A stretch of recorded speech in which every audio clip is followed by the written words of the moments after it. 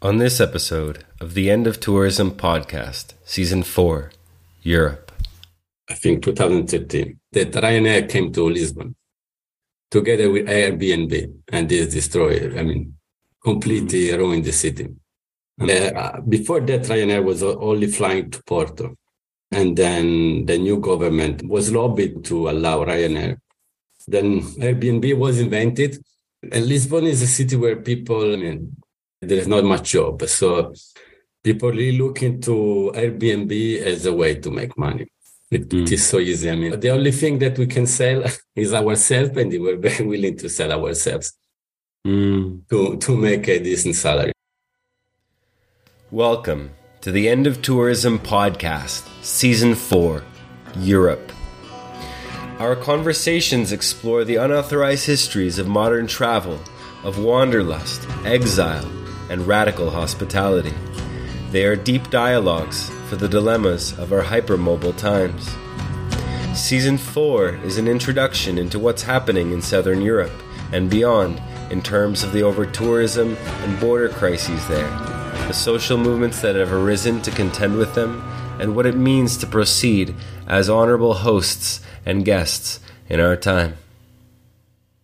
Recently, I moved the pod's distribution to Substack, where you can now find all of the End of Tourism episodes and essays, as well as my other writing and recordings on the themes of culture, food, media, myth, and psychedelics.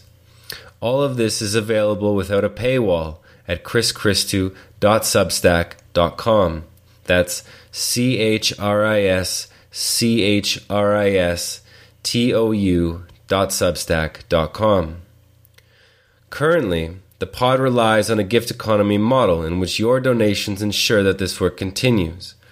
Without our current subscribers and patrons, I simply wouldn't be able to offer this to you. Thank you to each of you who offer your gift to this project. There are some simple ways to support the pod. You can sign up to my Substack, as mentioned, and receive monthly updates on new episodes and essays. I've set up a pay-what-you-can system, which allows you to support the pod on a monthly, yearly, or one-time basis, or you can sign up for free. Next, stumbling across the podcast is often made possible and difficult by those ratings-based algorithms we all love so much, typically yoked to listener reviews. So, that said, please take a moment, it doesn't take longer than that, to rate or review the pod on whatever podcast platform you're listening to, whether it be Spotify, Apple, or Google Podcasts. It's really, really deeply appreciated. And finally, if there are other creative ways you'd like to assist, whether through post-production, marketing, diffusion, or any other manner, please feel free to get in touch. On this episode, my guests are Joanna and David, members of Stop Despejos, or Stop Evictions, an anti-capitalist, feminist, and anti-racist horizontal political collective based in Lisbon, Portugal. They fight for the right to housing and the right to the city and are not affiliated with any political party. Through mutual aid, direct action, obstruction of evictions and media campaigns, the collective defends the rights of inhabitants to keep living in their homes and neighborhoods and against institutional racism, soaring rental prices, the commodification of housing, touristification, and gentrification. As an autonomous grassroots movement, Stop Despejos believes that a truly inclusive city can only be achieved by collective organization and solidarity networks between its inhabitants. Good morning, Joanna and Davide, to the End of Tourism podcast. Thanks for joining me today. Thank you. Good morning, Chris.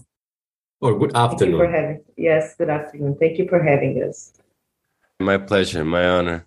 Now, I'd like, since we're always doing this virtually and since there's always time zones to deal with and that kind of thing, I'm hoping that you'd both be able to illustrate a little about where you find yourselves today and what the world looks like there a few days after these mass demonstrations that we'll discuss shortly. Yes, well, I'm in Alfama, which is a really old neighborhood in the center of Lisbon. Actually, David lives in the same neighborhood. And today the weather is great. It's really sunny. And you start to see a lot of tourists. You start to notice that these amounts of tourists that we were used to see before the pandemic starts showing up again. And honestly, I'm still recovering from the demonstration during the weekend, because we were, like 3 months working for this demonstration, probably around 3-4 months. So yeah, it was a lot of hard work, but it was worth it at the end, for sure. I am in the same neighborhood in Alfama, and the sky is perfectly blue. It's the classic Lisbon. It's a city that everybody loves. Thank you, Davide. Thank you, Joanna.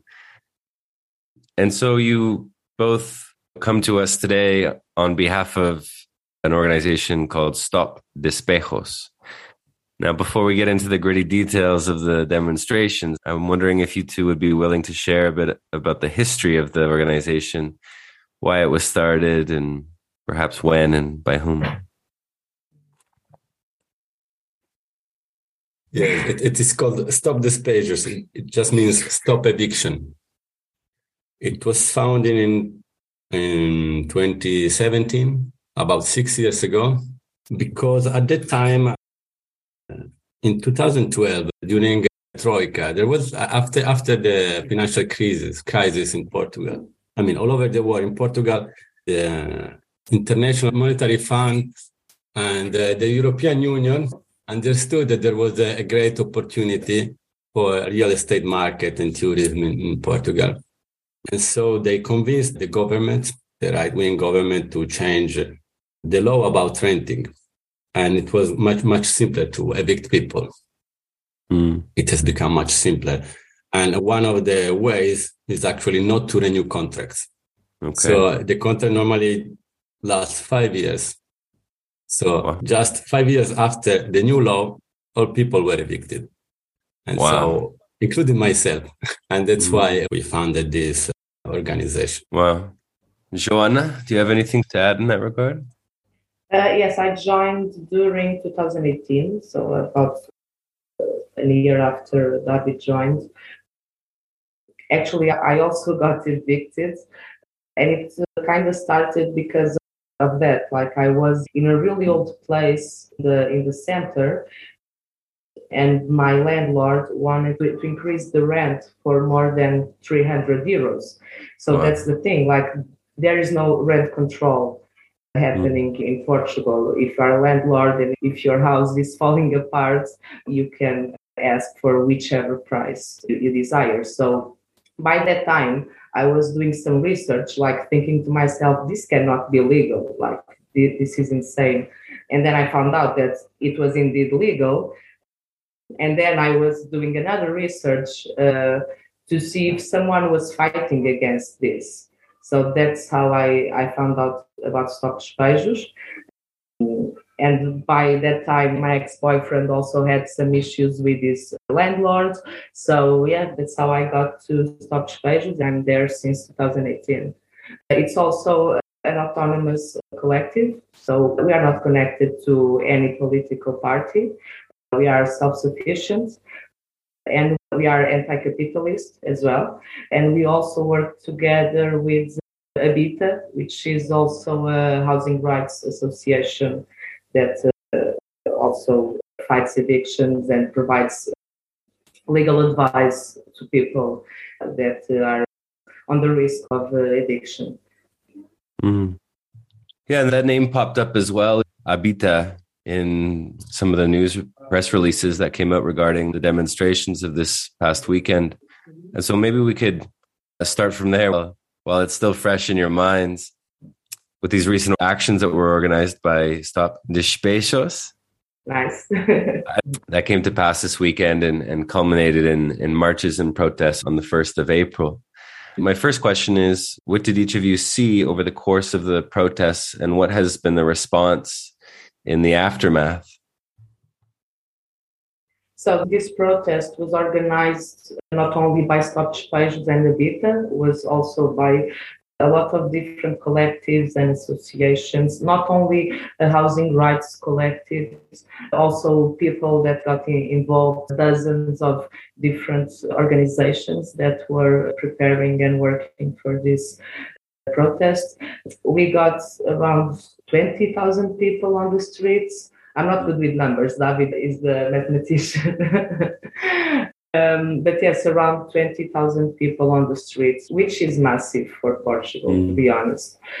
There wasn't a housing rights protest in Lisbon. I think the last one was organized by Despejos and Evictions, which was during 2018, if I'm not mistaken.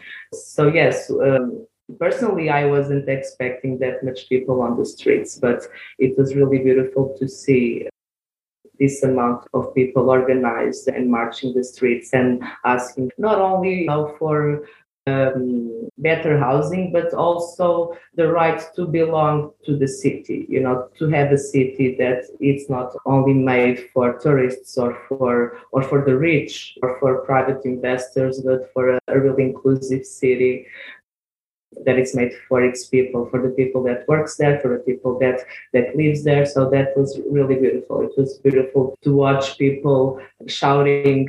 It was really awesome.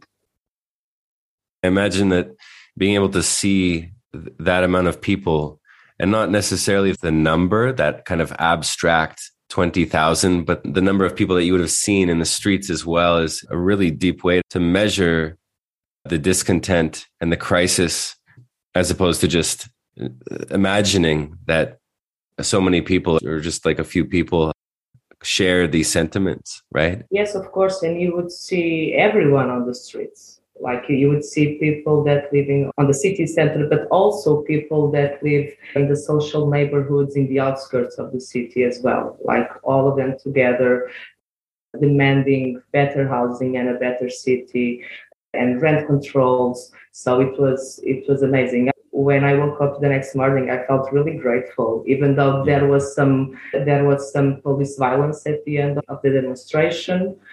Still, I woke up feeling really grateful for that day, for sure. Thank you, Joan. And Davide, what was your impression of the demonstrations? Yeah, it was impressive.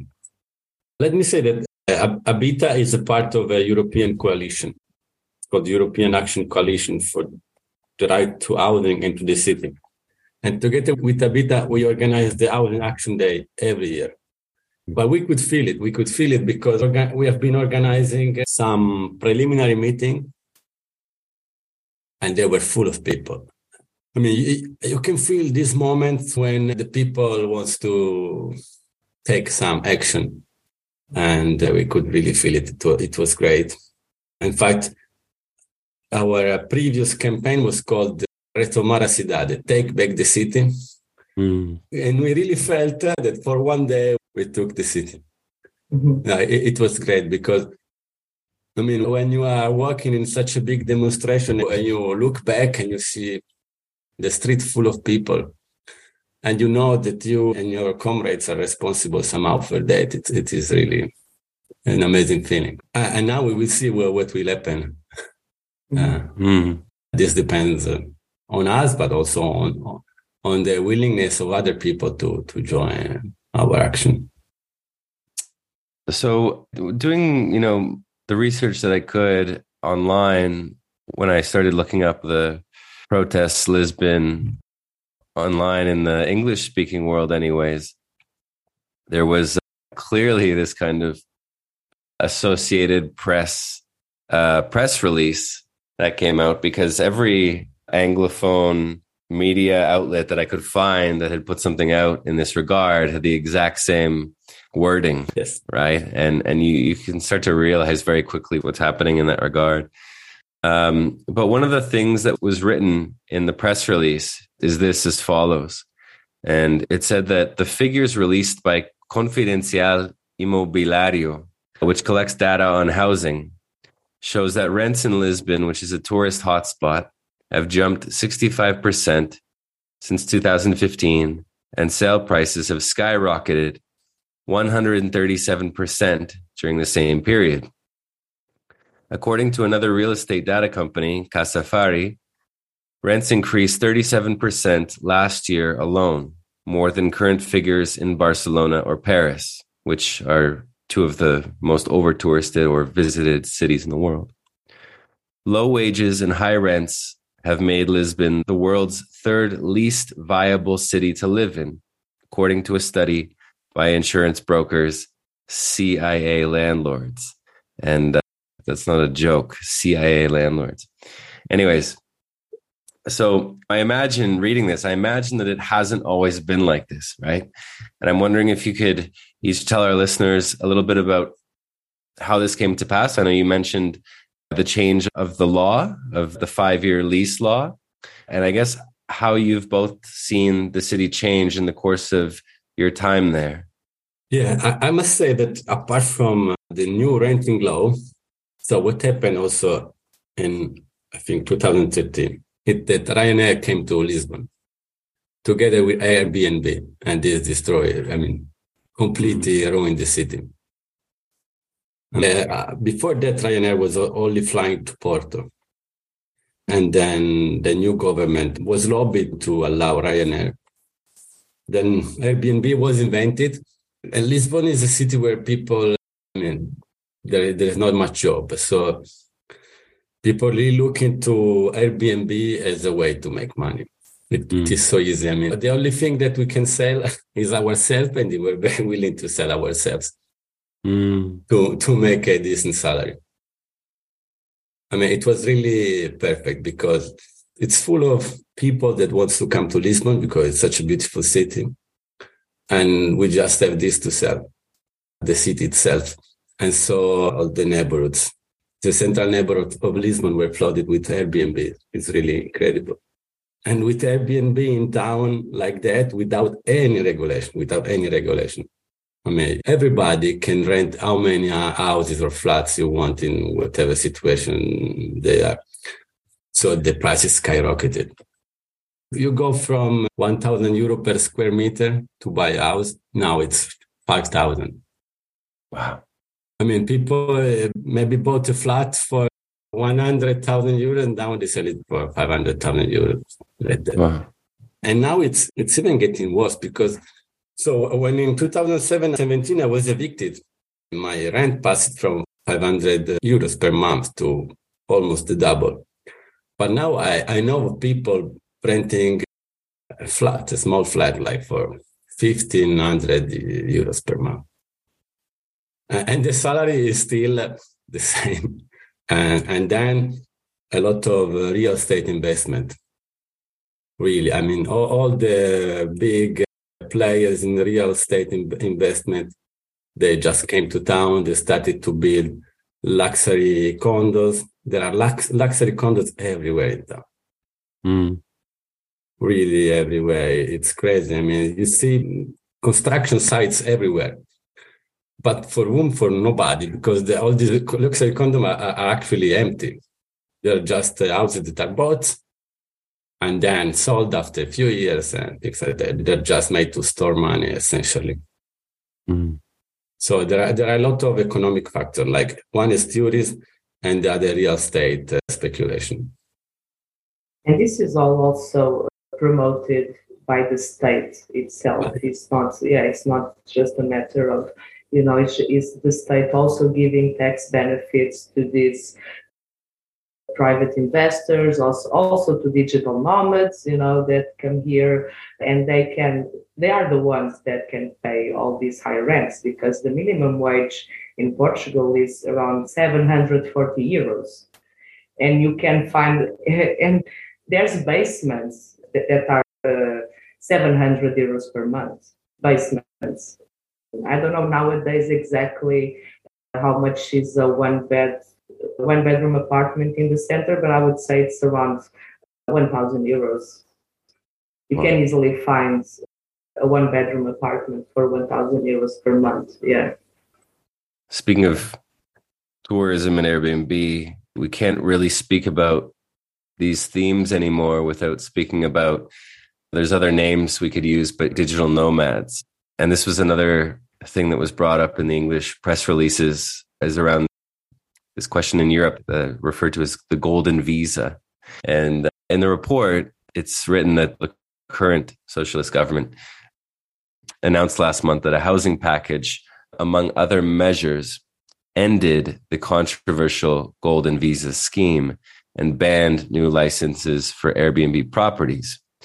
Critics, however, say it is not enough to lower prices in the short term.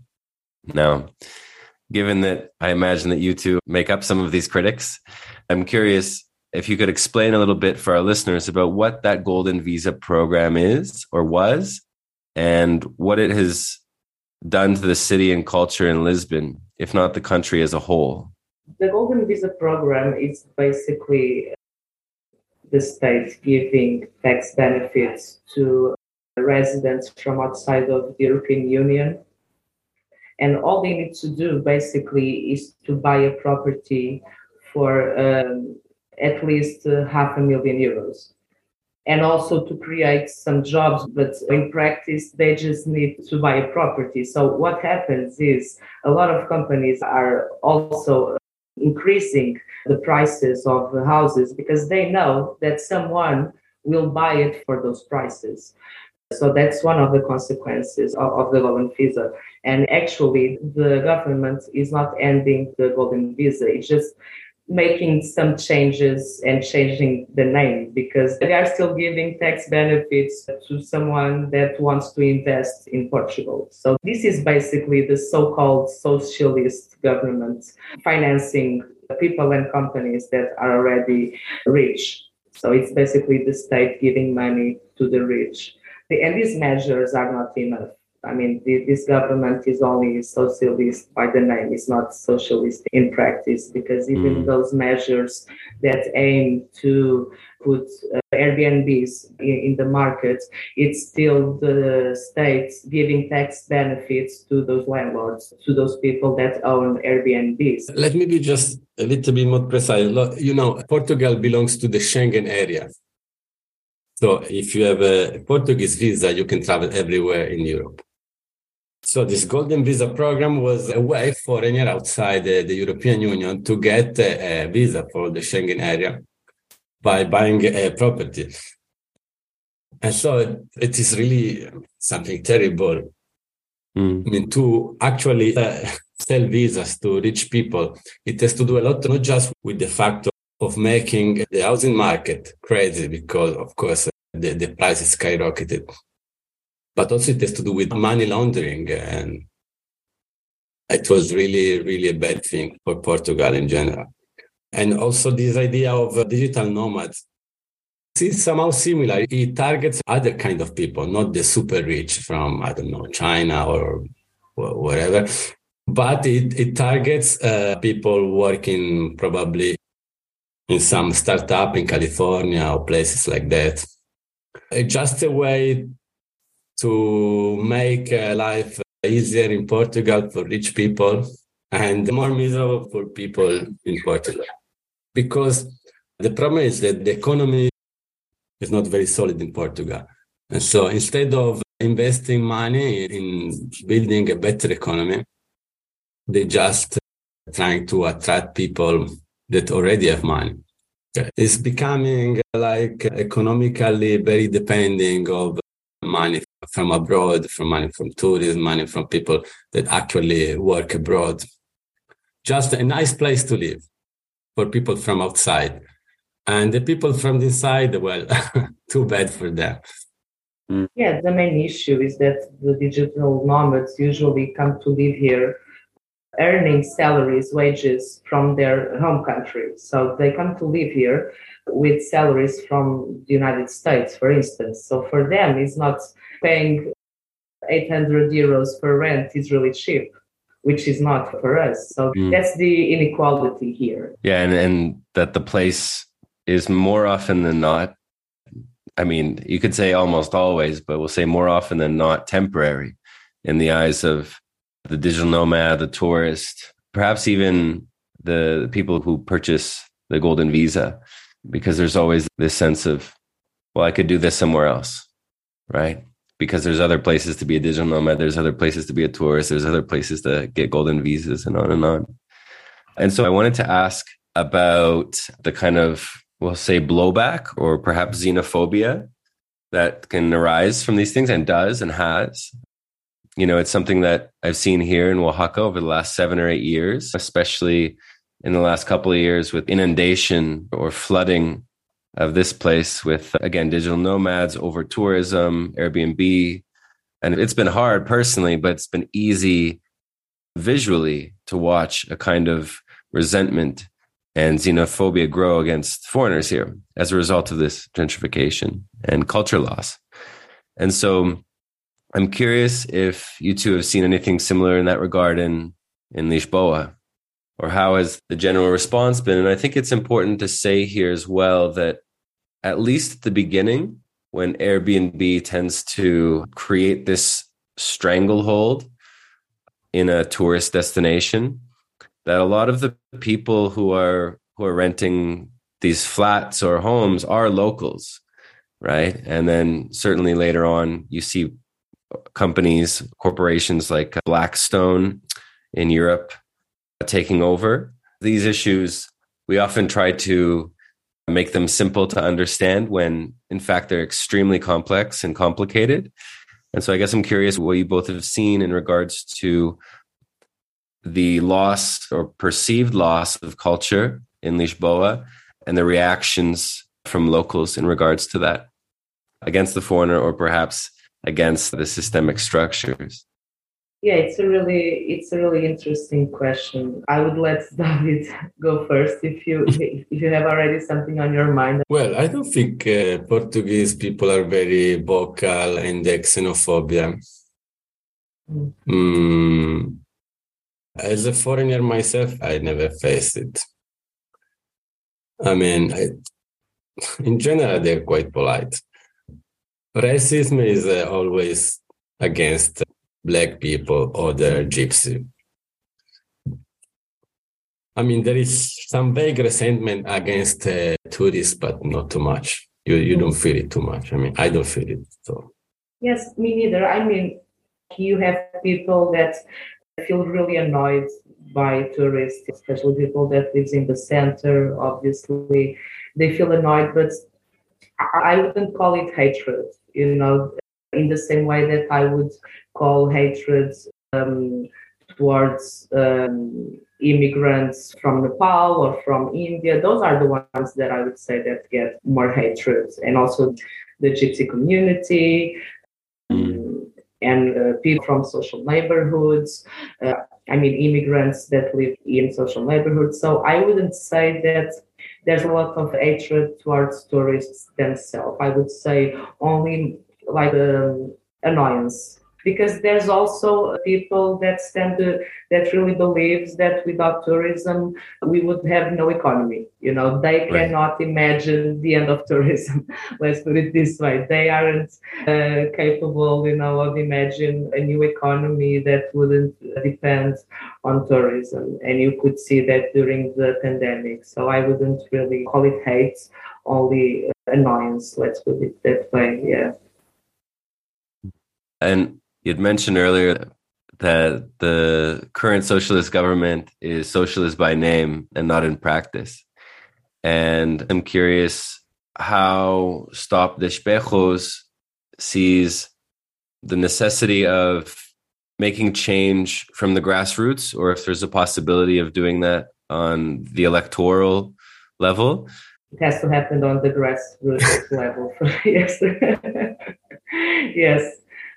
We do not trust that a political party will solve the issue, because this is an issue that has been increasing over the years, and the state itself helps the increase of this issue. So we truly believe that in order for the change to happen, we need to be organized.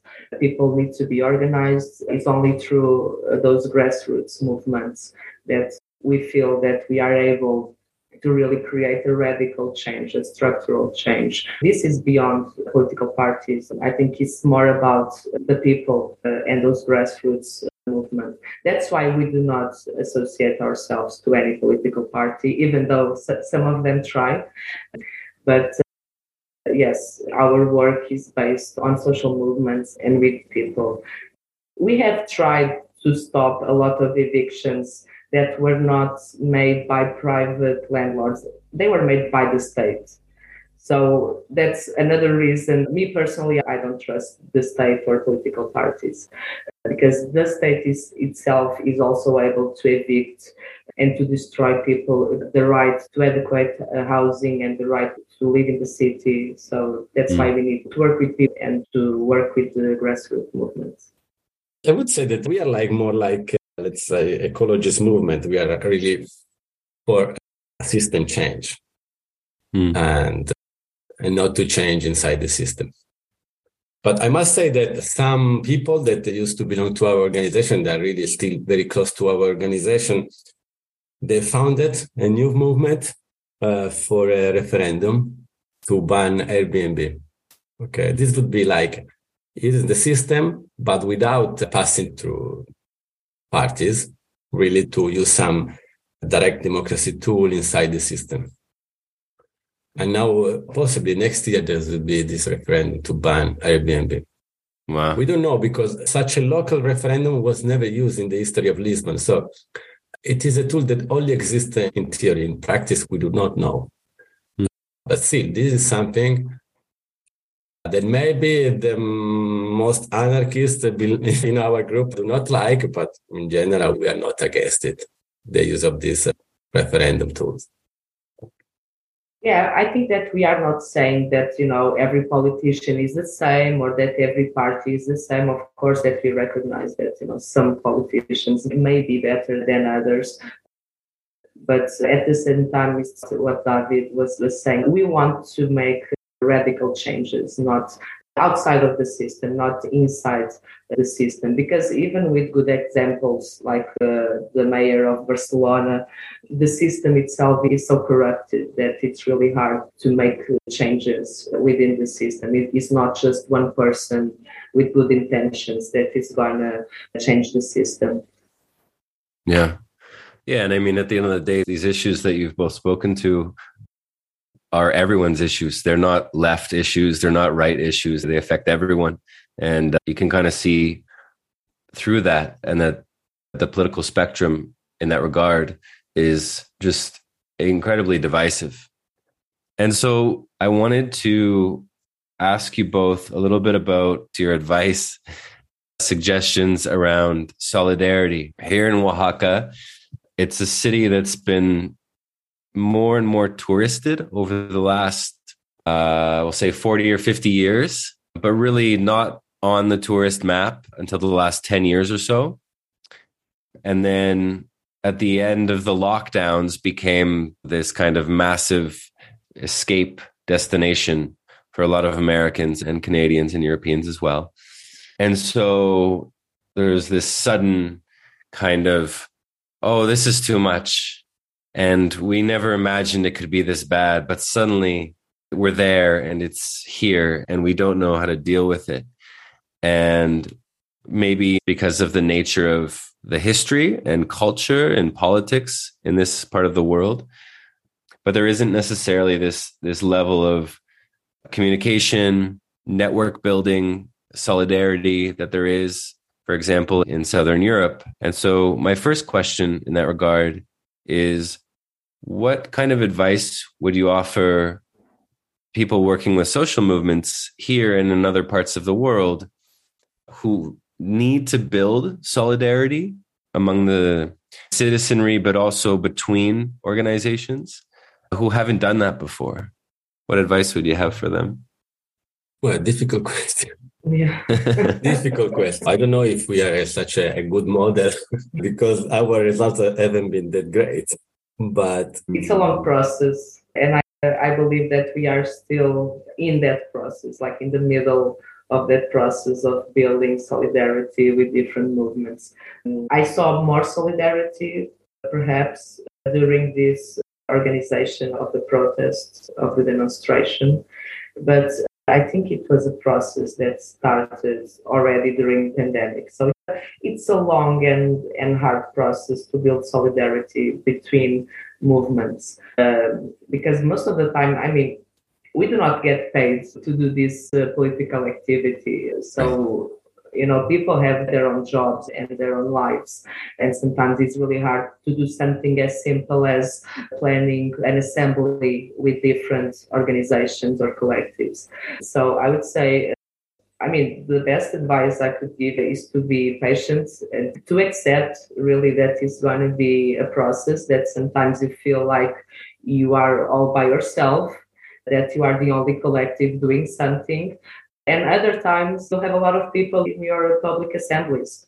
So it's a long process. And my best advice would be that, and also to respect the differences between several collectives and organizations and between people. What's the main goal? What's the glue sticking all of it together? What are your enemies? Basically, what are the enemies that you are fighting? What type of city or what type of country would you like to live in? So use your imagination and use it as a fuel also to create goals and to plan. One thing is to be well organized as much as possible. And being organized for us is like we are a perfectly horizontal organization. We don't have any leader. But like something simple, every time we meet, every week, we have one moderator, one taking notes. And then another thing which is important is kind of a blend between action and study. It is important to study, to grow one's understanding. But also it is important to actually act. You need to actually meet people that are in this situation you are fighting against. You need both action and study. And then one other thing is never get overwhelmed, because when you start working, doing activity with people that are being evicted or losing their homes, these are, let's say, emotionally very heavy situation. And more often than not, these people are actually losing their home. You cannot do too much. And so it is important that you don't feel guilty for that. You don't spend all your life trying to save others people's lives. Because if you do that for 6 months, then you quit the struggle. So it's better to keep like a lower profile, but to be consistent during the years. Well, thank you both for that. And then the other side of the question, or the coin of the question. So the first one was regarding social movements. And then this next one is speaking to individuals. There's been this, for me anyways, this clear view towards tourism as a kind of escapism that masquerades as freedom of choice, especially for those of us in the Americas, right? So the pandemic deepened that, to say the least. And as a result of people getting to choose where they live, the places they choose generally suffer as a result, regardless of people's good intentions or even good behavior. And so sometimes it's hard to resist the urge to blame the foreigner and to focus on them instead of the system and the structures of oppression that it produces. But at the same time, we need the foreigner in the context of digital nomadism and tourism and the golden visa. We need each of those people to understand their consequence in the world.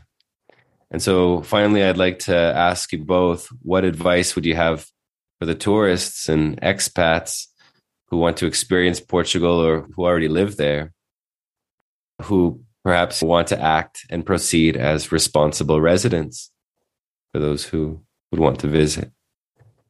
A tourist must know that if he comes to Lisbon or she comes to Lisbon, she will spend most time staring at other tourists like him, or just like an ecosystem just made of tourists.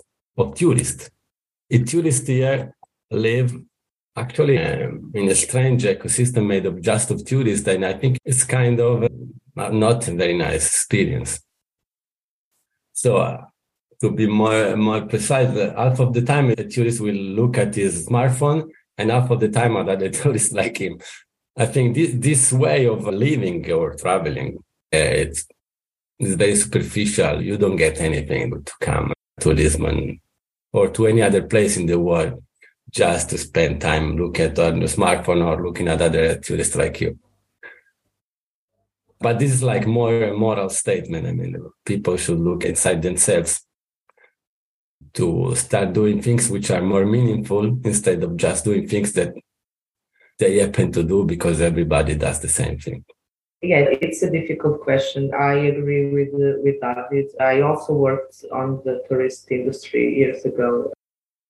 And I remember I got the feeling that the tourists in Lisbon kind of felt deceived. They would ask me all the time, where are the locals? Where can I find locals? You know, I only see tourists around me. Like, can you recommend me a place where the locals go and so on? So yeah, I would say the tourist basically it's not worth it. You know, it's not worth going to Lisbon, spending holidays.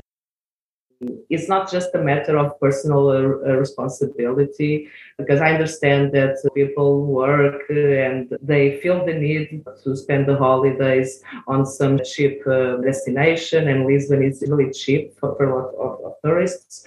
It's more about systemic change, but at the same time, I believe that we still need to have some sort of personal responsibility. So I would say just go somewhere else where it's not too touristified.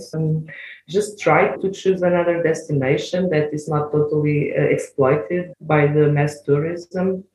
To the golden visa and and the digital nomads, honestly, I don't know how they could be more responsible, because they are taking advantage of a situation where that situation is only possible because the locals are getting affected by it. Maybe try to get involved in your local social movements. Get involved, try to know the neighbors and to do something.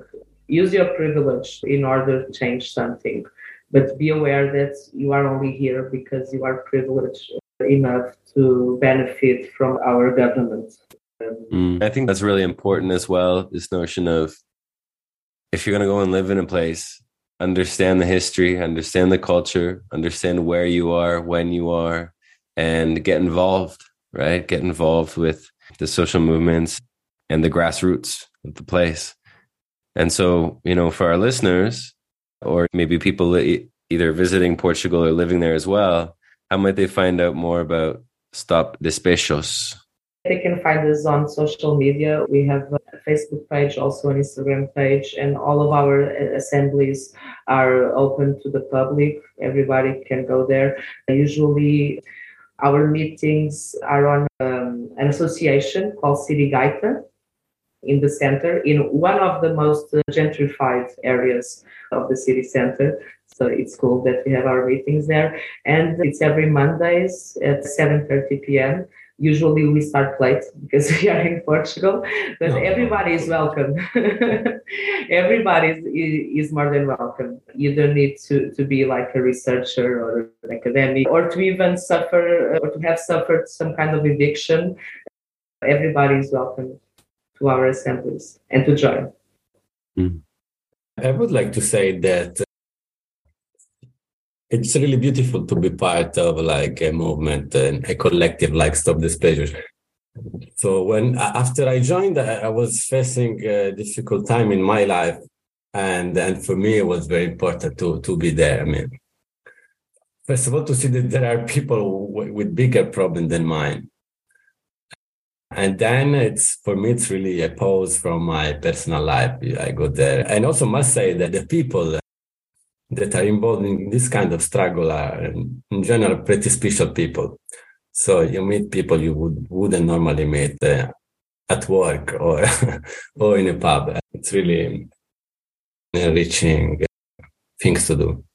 Fantastic. Well, I'll make sure all of those links for social media and the website are up on the End of Tourism website when the episode launches. And from what I understand, there will be some extra media to share. Well, it's been a great pleasure to meet and speak with both of you, at least virtually, and maybe one day in person. You will be welcome. You will be welcome. At least. More than welcome, Chris. Yes. Likewise. Thank you. Thank you so much, Chris. Thank you for having us. Thank you for listening. To follow up on this episode, check out the homework section on our website at theendofTourism.com. Likewise, you can subscribe and join the conversation at chrischristou.substack.com. That's CHRISCHRISTOU.substack.com. The pod embraces a gift economy model, and by signing up, spreading the word, and supporting us financially, you can ensure that this work continues in a good way. Until next time, farewell, friends.